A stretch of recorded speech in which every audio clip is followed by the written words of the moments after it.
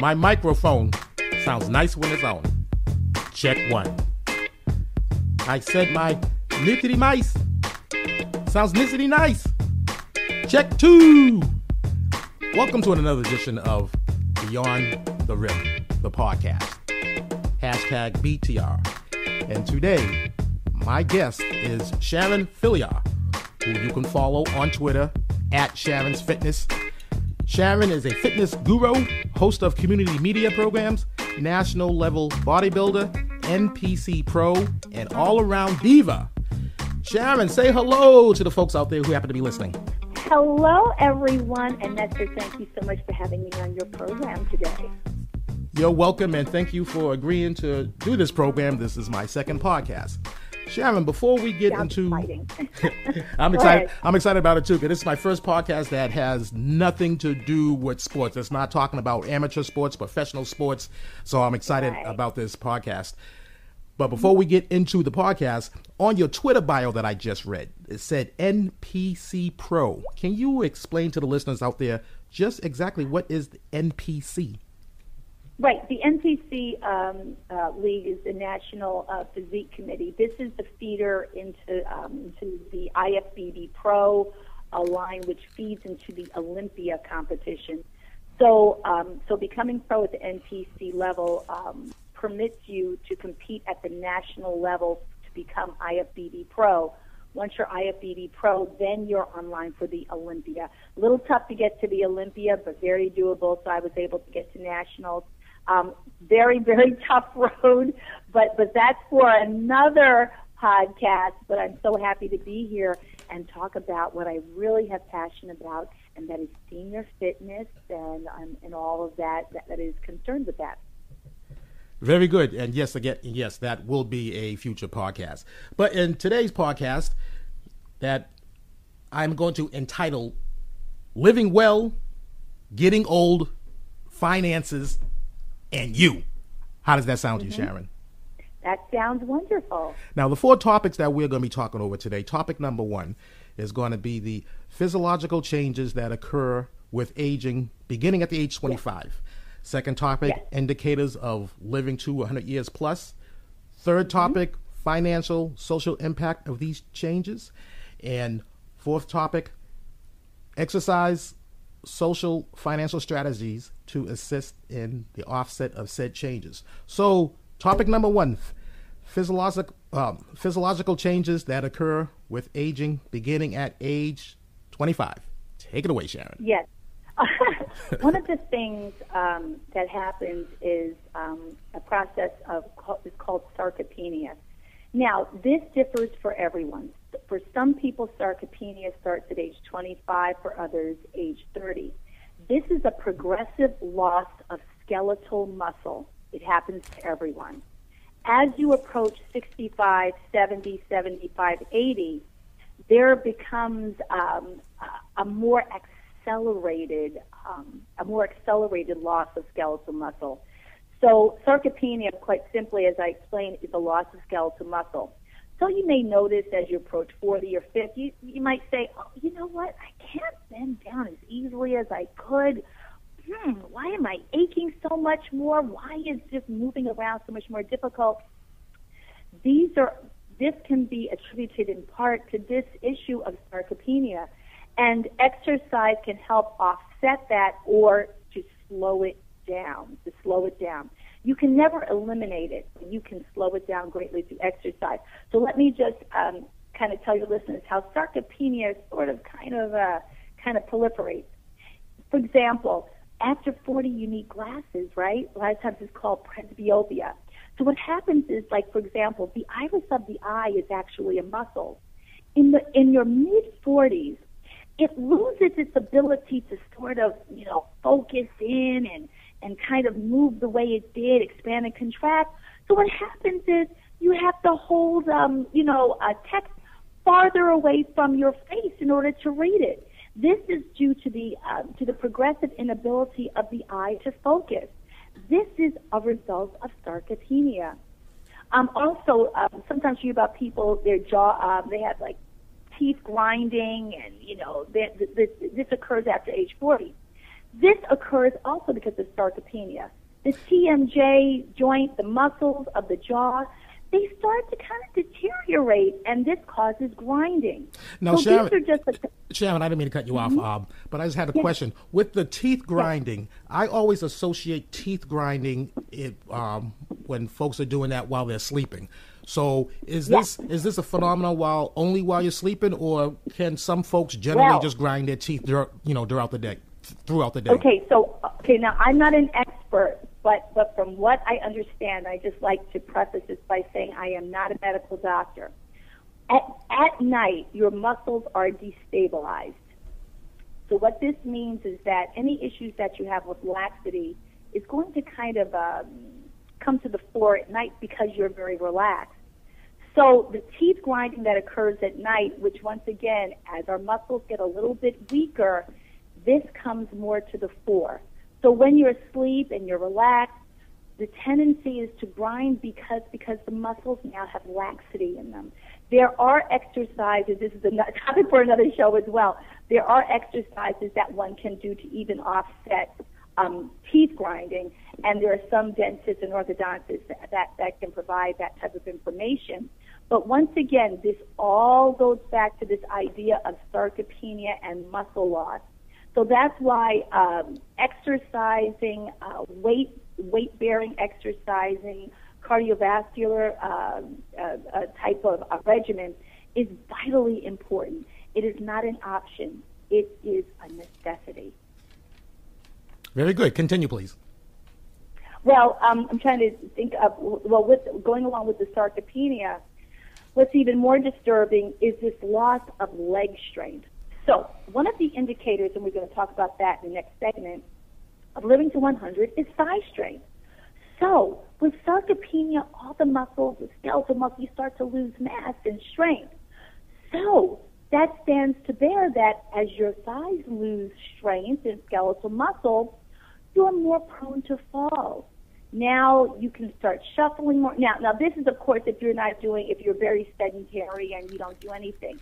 By the time you approach 70, 75, 80, 85, all these years of incremental skeletal muscle loss are going to push you to critical mass, where all of a sudden you're not walking so well anymore. And you don't know why. It's because of sarcopenia. So this is why, when I teach my classes and, sometimes people say, oh, it's so difficult, I try to express that, this is not an option. It can be an option at 15. At 75 or 80 years old, exercise is not an option. It is essential to keep your quality of life so that you're able to be self-reliant, you're able to walk where you want, be able to move the way you want. I just found throughout teaching that keeping the legs strong, having a little bit of shoulder strength, it can help you offset losing your balance and falling, whereas if someone falls and they have osteoporosis and sarcopenia, they might break a pelvis as opposed to someone who's in fairly good shape and might just have a black and blue mark. So exercise, exercise is key to try to maintain wellness throughout your life. So now, in your opinion, again, we know that you are not a medical doctor and you do not profess to be one. But for all our older listeners out there, in your opinion, is there such thing as I'm too old to start to exercise now? That's actually a very good question.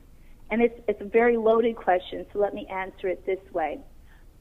When you go to the doctor, there are issues that have first priority. The first couple of priorities are the heart and lung function. So irrespective of age, if you have issues with your heart, or if you have issues with your lungs, or if you have a chronic illness like cancer, diabetes, HIV, anything like that, those issues must be addressed first. So, barring any other medical issues, there is no age where one needs to stop, or to answer your question, if you're 99, to say, okay, I'm 99, I can't exercise. No, that's not true at all.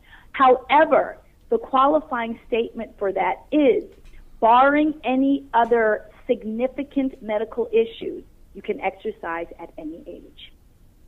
Gotcha. Very good.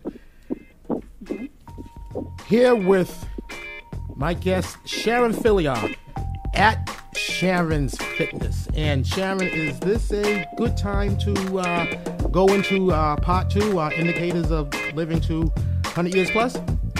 I think it is. Okay. Why don't we do it? Okay, we're gonna do that right. We're gonna do that right after the break. So we're gonna go into a break, and the break is gonna be one of Sharon's fun fitness tips that could be seen on the internet. So right after, so on the other side of the break, we're gonna get into indicators of living to 100 years plus. Nestor Dudley, Sharon Filion, we'll be back right after the break.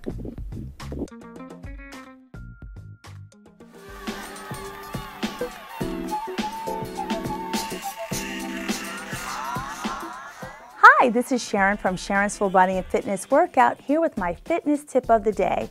After you finish exercising, it's a very good idea to eat something, preferably a protein-infused snack. This can be something as simple as chicken or a protein drink. Sometimes people, like myself, just like to have a banana. When you exercise, your blood sugar drops a little bit and you need to recharge. So by having something to eat after you finish exercising really helps. Now, when you have a protein snack or after you finish exercising, this actually helps the muscle rebuild stronger. So that's our tip for the day, and I'll see you next time.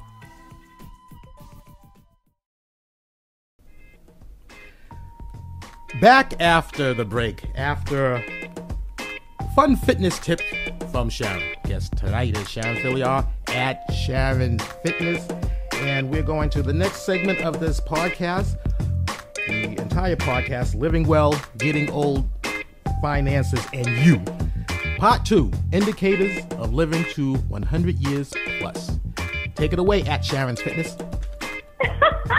Thank you, Nestor. Well, before we get into the actual data and, the World Health Organization, their indicators, I'd just like to mention for your listeners a few of the indicators I have noticed, because I teach hundreds of people a week in all my classes and my senior classes, and I'd like just to mention a few of the trends that I see.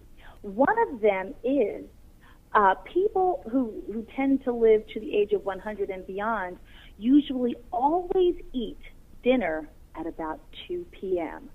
They eat their heaviest meal in the middle of the day. So by the time, 7 or 8 o'clock comes around in the evening, they may have a small sandwich, a bowl of cereal, some yogurt or something. But their major meal generally is eaten in the middle of the day, The second one that I've noticed is this one. You may be interested in this one, Nestor. Married men and men with partners seem to live longer than gentlemen who are single. Whoa. Yes. From what I understand, I haven't read this personally, but a doctor actually said that there is data to back up this point. But this is something that I have noticed. I believe what happens is that when you have a partner, and you don't have to be married, you might just have a significant other. What happens is you kind of feed off of each other. So let's say you may be walking kind of funny. Your partner may say, "Oh, I think something is wrong. I think you should go to the doctor. I don't like your coloring. It looks a little off." So what happens is when you have a partner, and quote unquote outside eyes, they're going to encourage you to kind of take care of yourself a little bit more than you would on your own. Now, this is for men. For women tend to have a network of friends. Even women in their 90s and, 100, they have girlfriends, and the girlfriends tend to kind of take the place of a partner. For men do not have that same network. So what I have seen, men who are married, and I have had people in my classes who are married 70 plus years, these men tend to fare better. I always make a little joke. I can always tell a man if he is married or has a girlfriend because his clothes smell like fabric softener. And the men single, don't. No, so they don't smell like fabric softener. Well, a little facetious, and this is facetious, a little facetious remark on my part. If you can tell the difference between a single male and a male who is married or have a significant other, how does that correlate to the grayness of their hair? So do single men? So do single men have less gray hairs? No, it's kind of interesting. I haven't noticed that, but I will tell you, the men who are married, and this is I'm looking at people who are maybe 90 plus. They tend to be more hydrated. They have better color in their face. They eat better. Overall, they just look good. They just look better. Men who are single tend not to take, I don't know, they don't tend to I tend to see more dehydration. They're just not mentally stimulated as much. I see more of a dementia aspect. Like I said, these points that I'm mentioning right now are not backed by data, just by my own personal empirical view of the classes that I have taught. Well, I'm going to take your view seriously, and I just got myself I just got myself some bottled water. I got to keep myself hydrated because. No, it's true. It's amazing. It's amazing. Mm-hmm.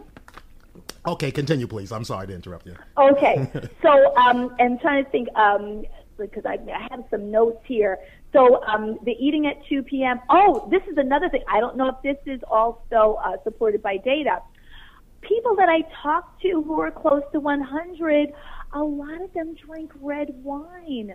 Not a lot, but just a tiny bit with dinner.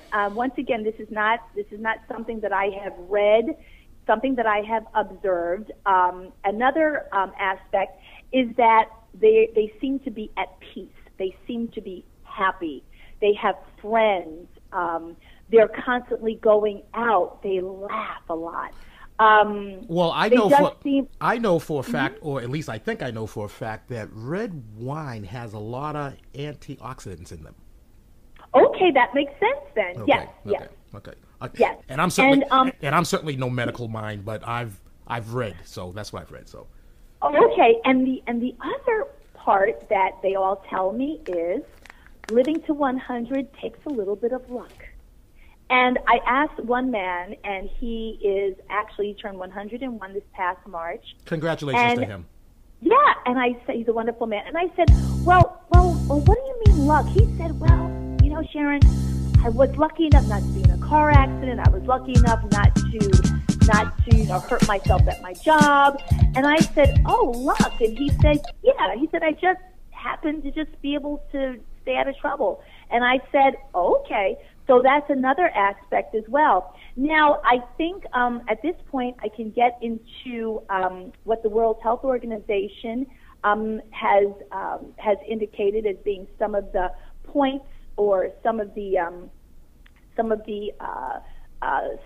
common denominators of those living to 100. One of them is not smoking. Not smoking. Now, there are people who say, well, I know someone who smoked 3 packs a day and they live to be 182. That is the anomaly. That is the anomaly. For the most part, lung cancer and cellular changes in the lungs are attributed to some sort of smoking. If you worked in areas where there have been pollutants, but not smoking is one that the World Health Organization points out as one of the indicators of living to 100. The other one is omega-3 fatty acids. So eating fish oil, these type of things as well aids to or assists in living to 100. The other one is what many of your listeners might not know is healthy telomeres. Now, for those of you who aren't science gurus, telomeres are the protective coating, if you will, on the ends of your chromosomes. Of the DNA portion of the chromosome there. So what happens as we age, the tails of the chromosomes start to deteriorate a little bit. And this is a direct correlation of your longevity. So having healthy telomeres helps to slow down the aging process. And now more research is being done into this aspect of aging. So they found that people who live to the age of 100 tend to have less telomere, T-E-L-O-M-E-R-E, deterioration. And of course, this is something that is genetic. This is not something you can, take a supplement. Can I have a supplement for, telomere? No, this is something that's just in you. and so in terms of that, you can look to your family. How long did my great-grandparents live? How long did my grandparents live? Is there a history of cancer in the family? So what happens is after a certain age, genetics start to kick in, and this is something that in a large part we have no control over. Now, we can control, of course, what it is we do, but when you get to the cellular level and genetics, at this point, a lot of it, I guess, is kind of luck driven too. We're kind of dealt the cards that we are. Now, what age? Mm-hmm. Quickly, what age does genetics start to kick in? Well, genetics kicks in your entire life. Okay, However, I'm not a doctor, but this is from what I see. Once you get to be about 70, 75, this is when genetics, your lifestyle, probably can kick in even earlier depending on how much you abuse alcohol and tobacco. But about 70 to 75 is where you see genetics start to really kick in, in terms of cancer and things like that. Once again, it's sort of luck of the draw. Specifically, we're talking about, the telomere attrition. That's something that one cannot control. However, the good news is that things like thigh strength, which is also an indicator of living to 100, that's something that we can kind of, work on a little bit. And, as with exercise and walking and changing your eating habits and all of that. So these are just a few of the indicators. There are many, many more. The World Health Organization takes into account, malaria, tuberculosis, access to family planning, all these other things that are a global issue. But for the purposes of this podcast, we're going to kind of keep this a tighter number of indicators for living to 100. But there are probably well over 100. Okay, very good. Continue, please. So getting back to the eating issue, from what I have observed, so this is another observation, there is a pullback on the red meat, a pullback on that. So based on my little empirical, interviews with folks who are, 100 or 100 plus, they may have some meat, but there's a heavier base of fish, fruits, vegetables, things like that, less, fast food. Although there's one gentleman, he's 94, all he does is eat his junk food. I don't know. However, for the most part, what I find is that these people who live to 100 have a very, very strict eating regimen. They generally eat the same thing every day. So, for example, if someone has peanut butter and jelly sandwich every day at 7 p.m., that's what they do every day. They don't say, I think I'm going to try this squid that I've never tried before. They don't do that. They stick to a very, very strict eating regimen. They eat the same amount, the same time, every day in and day out. They don't vary from that. And I think it's because, once again, we talked about sarcopenia in the first segment. This extrapolates to your digestive tract as well. So this is why people have more issues with diverticulitis, reflux, because the peristalsis of the intestines is also muscle driven, right, and by nerves and everything. So this deteriorates over time. So it's harder. It's much more difficult for the body to digest foods. So it stands to reason that if you kind of introduce kind of strange things, this might cause a stress on the system. So it's much easier and safer to stay with foods that sort of work for you. Very good. So, wow, very interesting. And that 94-year-old the 94-year-old gentleman out there God. who was He eating eats every who was eating the junk food, and I am not endorsing eating junk food, especially after at Sharon Fitness just hit me to it. But I am endorsing for that 94-year-old. You keep on doing what you're doing, brother. Yeah, he was actually present at Pearl Harbor, so it's a very interesting narrative that he gives. He was there December 7th, 1941, and he told me he saw the kamikazes come overhead, and he wasn't on the USS Arizona. He was actually, on shore, but he said I think he said it was like 4 or 5 in the morning, and he said I was there. So I hear these very interesting stories. That's also a topic for another podcast.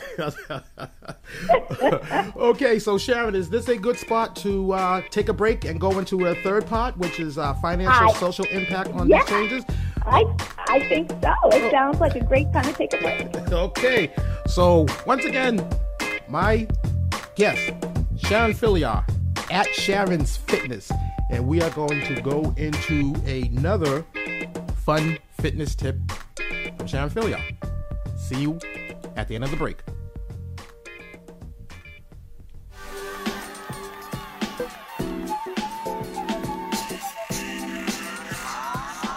Hi, this is Sharon from Sharon's Full Body and Fitness Workout, here with my fitness tip of the day. Hydration. Remember to drink water before, during, and after your workout. Why? Well, when you get dehydrated, this causes a sort of break in your electrolytes and can cause your heart to flutter. This is very, very common if you're even slightly dehydrated. So when you feel a slight flutter, generally when you're working out, this means that you need to drink more water.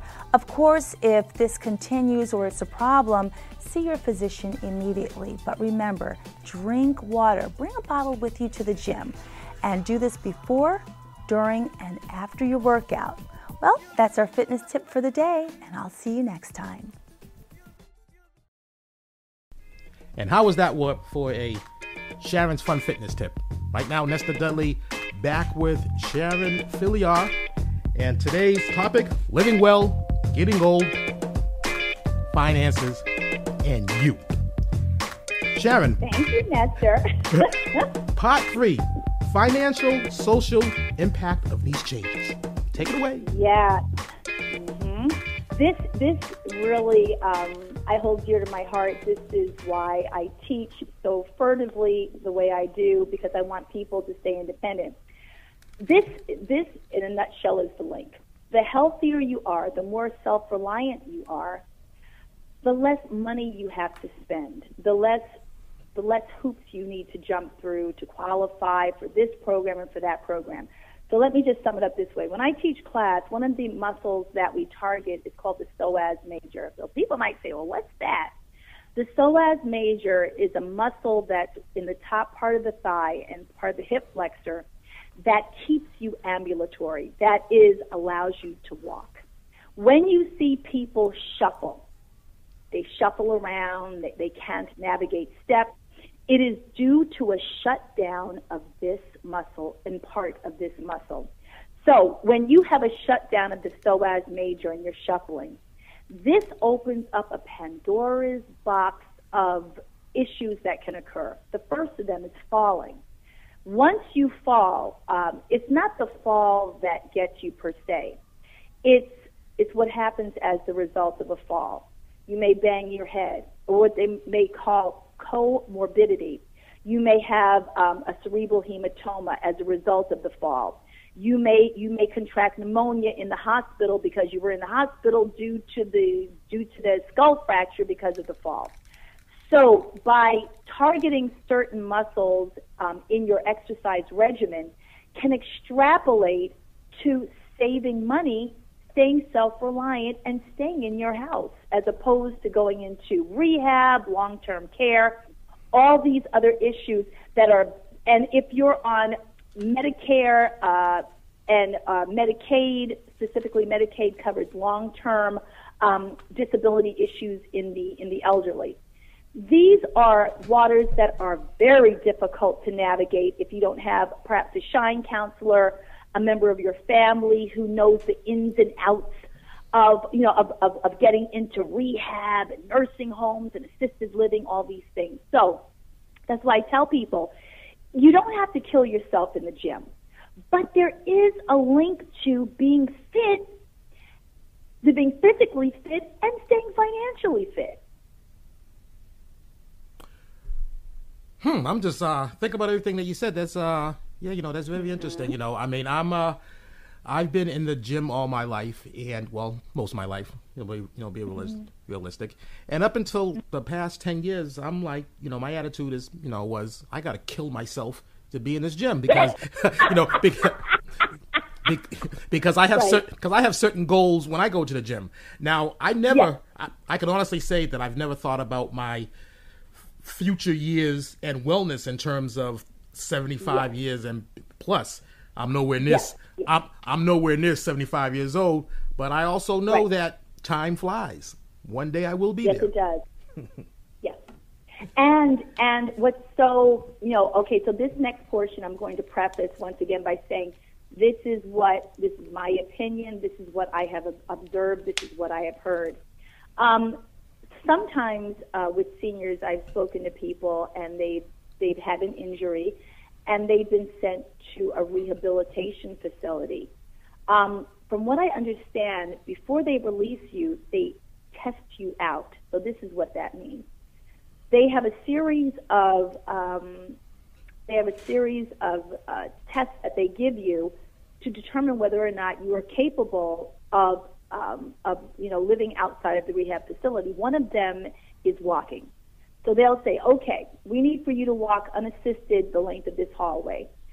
And if you are unable, they deem that a risk and they will keep you in. So in my classes, and obviously the longer they keep you in, the more money it's costing you. Exactly. Okay. So in my classes, I actually give the participants, I give them the top 3 exercises to do that they can do in a wheelchair.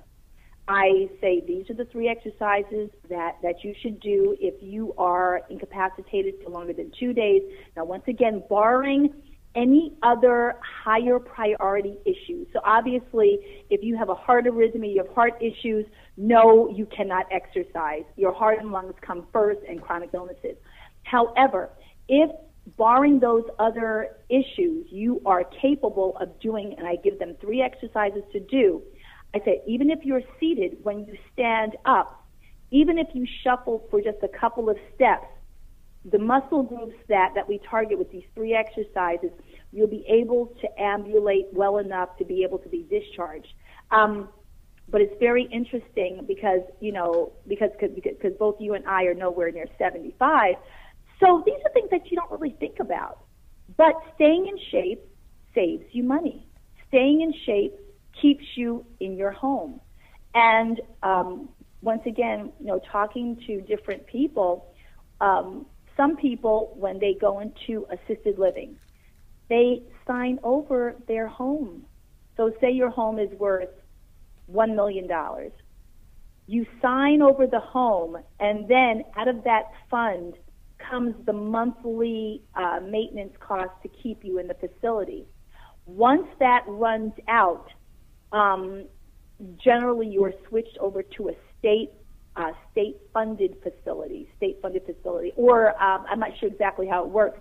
However, once that money runs out, and obviously you're still living, then basically the house is gone because you signed the house over, and they can shift you to, like, say, a state-run facility that may not be as nice as the private one you were in. So what I tell people is, keep yourself, in pretty much good shape. Stay in your own home. If you need to hire someone to come in and help you, that to me is a better option. once again, barring any serious illnesses where you do need someone to come in or you do need to be in a facility. I'm not talking about those type of people. I'm talking about just generally speaking, if you maintain your health and you're in reasonably good health, you can walk. These are ways that you can kind of save money. You can stay in your own home, and it's very serious. I've spoken to people who say, I'm about to be kicked out, and I say, well, I don't understand. Say, the money ran out from my home. It's over. They're going to kick me out. And they're panicked. So this is what gives me the impetus to teach and to continue to expand my fall prevention program, because there is a real need for people to have something to hold on to where they can maintain their viability, maintain their independence, feel as though that they're being proactive in their health in a great way. And there's a real need for folks to get the message that you just put out there. I mean, just to think, you retire, excuse me, you're a senior person in need of home care. So you sell your house, or you right up against your house. Your $1 million, the example you use, your $1 million house is gone. So you're in that facility for X amount of time. Now your money runs out, and your money runs out, so they're going to put you in a state-run facility. So just the stress level alone, and we all know that stress affects health. So just the stress level alone from these senior citizens, knowing that their money has run out and they're going to a state-run facility. And then we all know in the political climate that we live in from time to time, certainly the political climate that we're living in now, when you go to a state facility of anything, you're liable for cuts. So once you are out of the private sector in terms of, I sold my home, I'm in this facility that's going to take care of me for until my money runs out. So once your money runs out, then you are really in deep doo-doo. Well, and also, I'd like to also say, I'm not placing the blame on anyone who works in a state-run facility. Generally, the people who do the day-to-day, these wonderful CNAs and the nurses that tend to these patients, many times they are overloaded with work. I mean, I've heard of cases where one CNA can have 20 patients. And that's just too much. It's too much. So what happens is there can be a compromise in care. Now, this has nothing to do with the CNA. He or she is working the best they can in the amount of time that they have, but they have to be able to move through these patients at a certain clip, right? And it's too much. So what I've seen and what I have, once again, this is just my opinion, are that many of the employees are overworked. They don't have enough time, and they're underpaid. So this is a real issue. So this segues back to making fitness a priority. Now, of course, there are certain issues that are just out of our control. You get cancer of the pancreas, whatever, things happen. But I'm talking about trying to be proactive to the point where you're doing everything you can to keep yourself ambulatory, to keep yourself moving, socially active. And the social aspect is also, we'll talk about that. The social aspect is another important component of aging well. Having friends, being happy, going out, laughing, even arguing about politics, anything that keeps you mentally stimulated. The worst thing you can do is stay home, sit at home alone, and watch television all day. The worst thing you can do. Get out, do things. There's a lady at one of the facilities where I teach. She's 94. The woman is always on the move. She's always taking a trip. She's with her girlfriends. They're going out to lunch. They're doing this. And the woman is so happy. A beautiful smile every time I see her. And just wonderful, wonderful quality of life. Wow. Well, good for that. It's deep. It is deep. I was just going to say, good for that 94-year-old woman. This segment I mean, this whole topic that the show we're doing today, living well, getting old, finances, and you. Mm-hmm. But so far, topic 3 has been the deepest topic and the topic that's most going to resonate with me well long after this podcast, well after I listened to this podcast multiple times. So is this a good segue to go into the 4th segment, Sharon? I think so. And I'd just like to add very quickly. Okay. Take your time. Take your time. Okay. The more self-reliant a senior can be, the less stress there is on the immediate family. What happens is it's not just the senior that is affected. It's their children. It's their grandchildren. All the people who love you, if they're worried about your quality of life, they are stressed out. I see it all the time. I've had daughters call me, and they say, "Thank you so much for getting my mother to exercise or my father to exercise," because this alleviates just a tiny bit of stress. Because as children, or grandchildren of seniors, all of us are worried about getting that phone call that something happened, and we have like this low grade of anxiety about that, right? So when someone in your family who's a senior is really taking a proactive role to keep themselves fit, this reduces the stress and the dynamic of the entire family. And I think that's something that people don't kind of think about.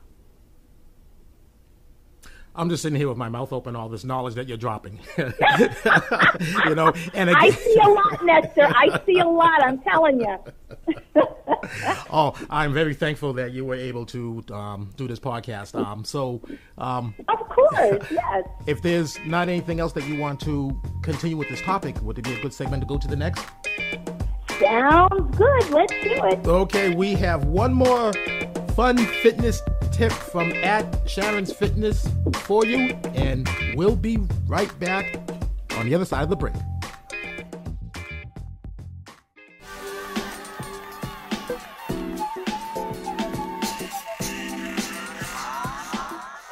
Hi, this is Sharon from Sharon's Full Body and Fitness Workout, here with my fitness tip of the day.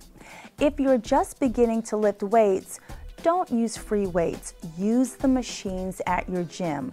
The machines at the gym lock in your form and you're less likely to injure yourself. If you just start lifting free weights and you're not exactly sure what to do, you can really cause more harm than good. Your form has to be exact, your hand positioning, all of that, which is very important. So, to be on the safe side, stick with the machines, take your time, and go at a nice weight that you can handle. So that way you won't injure yourself. Okay, that's our tip for the day, and I'll see you next time.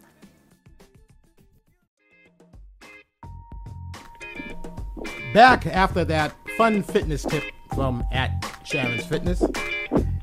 Now on to our 4th and final segment of this podcast, which is living well, getting old, finances, and you. Segment 4, exercise, social, financial strategies to assist in offset of said charges. @Sharon's Fitness, take it away. Yes, so this segment is actually going to be a little bit more fun to talk about, hopefully. So remember a little bit earlier in the podcast, we talked about this idea of sarcopenia.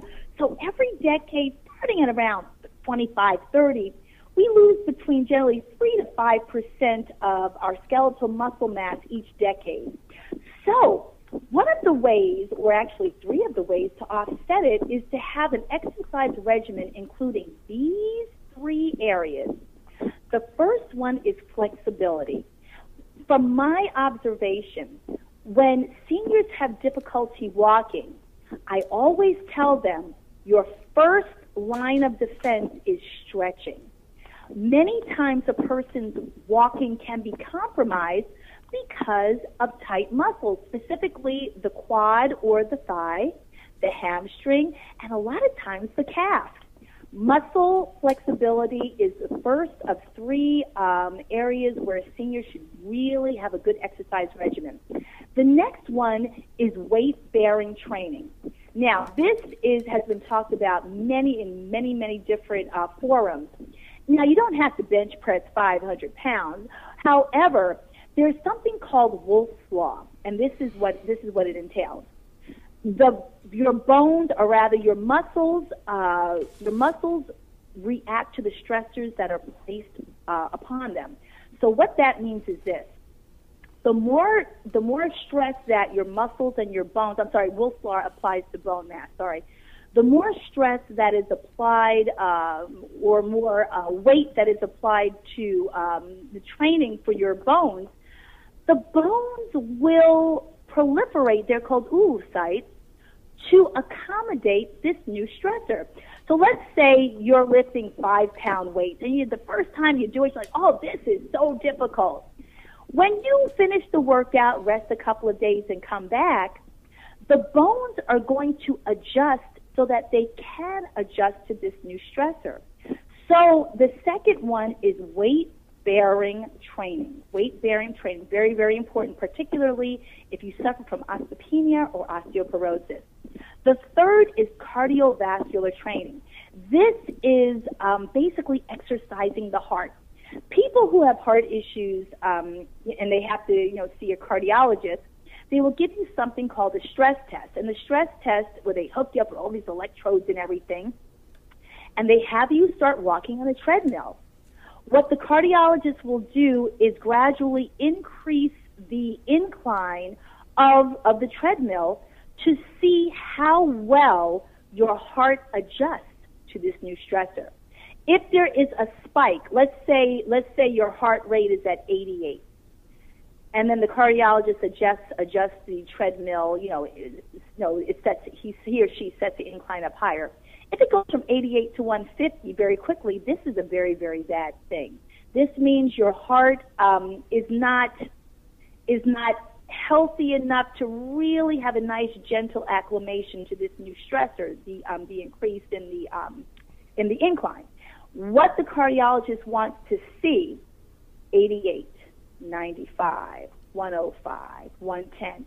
You want to see a nice, gentle sloping upward of your respiratory rate. So by doing cardiovascular training, helps your heart to readily adjust to different stressors more readily. So this is why activities like walking, I never advocate running. I think it places too much stress on the joints.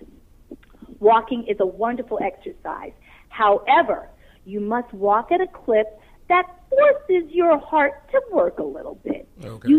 The test is this: you should be able to still say a few words. You shouldn't be walking at the pace where you're panting and kind of doubled over, nor should you be walking slow enough to hold a full conversation. You should be walking at a pace that's fast enough where if someone says, "Are you okay?" you can say yes. So I actually use that test in my classes. I'll walk around, and if I see someone and they look as though they're having trouble, I will have them give me a verbal confirmation. I'll say, "Are you okay, Miss So-and-so?" If they say, "Yes, I'm fine," I know they're okay. If someone cannot verbally respond to you, this is a sign that they may be in distress. So just to recap, the three components, this trifecta, that is necessary for a good exercise regimen is 1, flexibility training, 2, weight-bearing training, 3, cardiovascular conditioning. In terms of walking, Sharon, is there a minimal distance or time that one should walk, or does that really depend on the individual? Yes, it depends on the individual. It's very interesting. There's a gentleman in my class, he just turned 96. He walks 5 miles a day. Good for him. Now his girlfriend is 75. She can't keep up with him. Now, this gentleman has been walking 5 miles for a very long time. So to answer your question, yes, it depends on the person. And what you do is you start incrementally. So what that means is, let's say, you're 75 years old and you never really walked too much. You start by walking a quarter of a mile, maybe 1 lap around the track, and see how you feel. Your heart rate should be elevated. For that, you can go online and look up the ranges for your heart rate, But for 75, taking an educated guess, don't take me at gospel on this, you might want to have your heart rate at about maybe 125, 130. And then you walk the quarter of a mile, and then you rest. And then you come back in a couple of days and see if you can walk a quarter of a mile plus another half a lap. So there's this nice, gentle, like incremental acclimation that should occur. So when you hear about people getting really sick or having a heart attack, generally it'll be someone who'll say, oh, you know what, I'm going to run 10 miles on the treadmill today, and they've never run before. This is very, very dangerous. So that's why the older you get, the more incremental your exercising should be, including walking.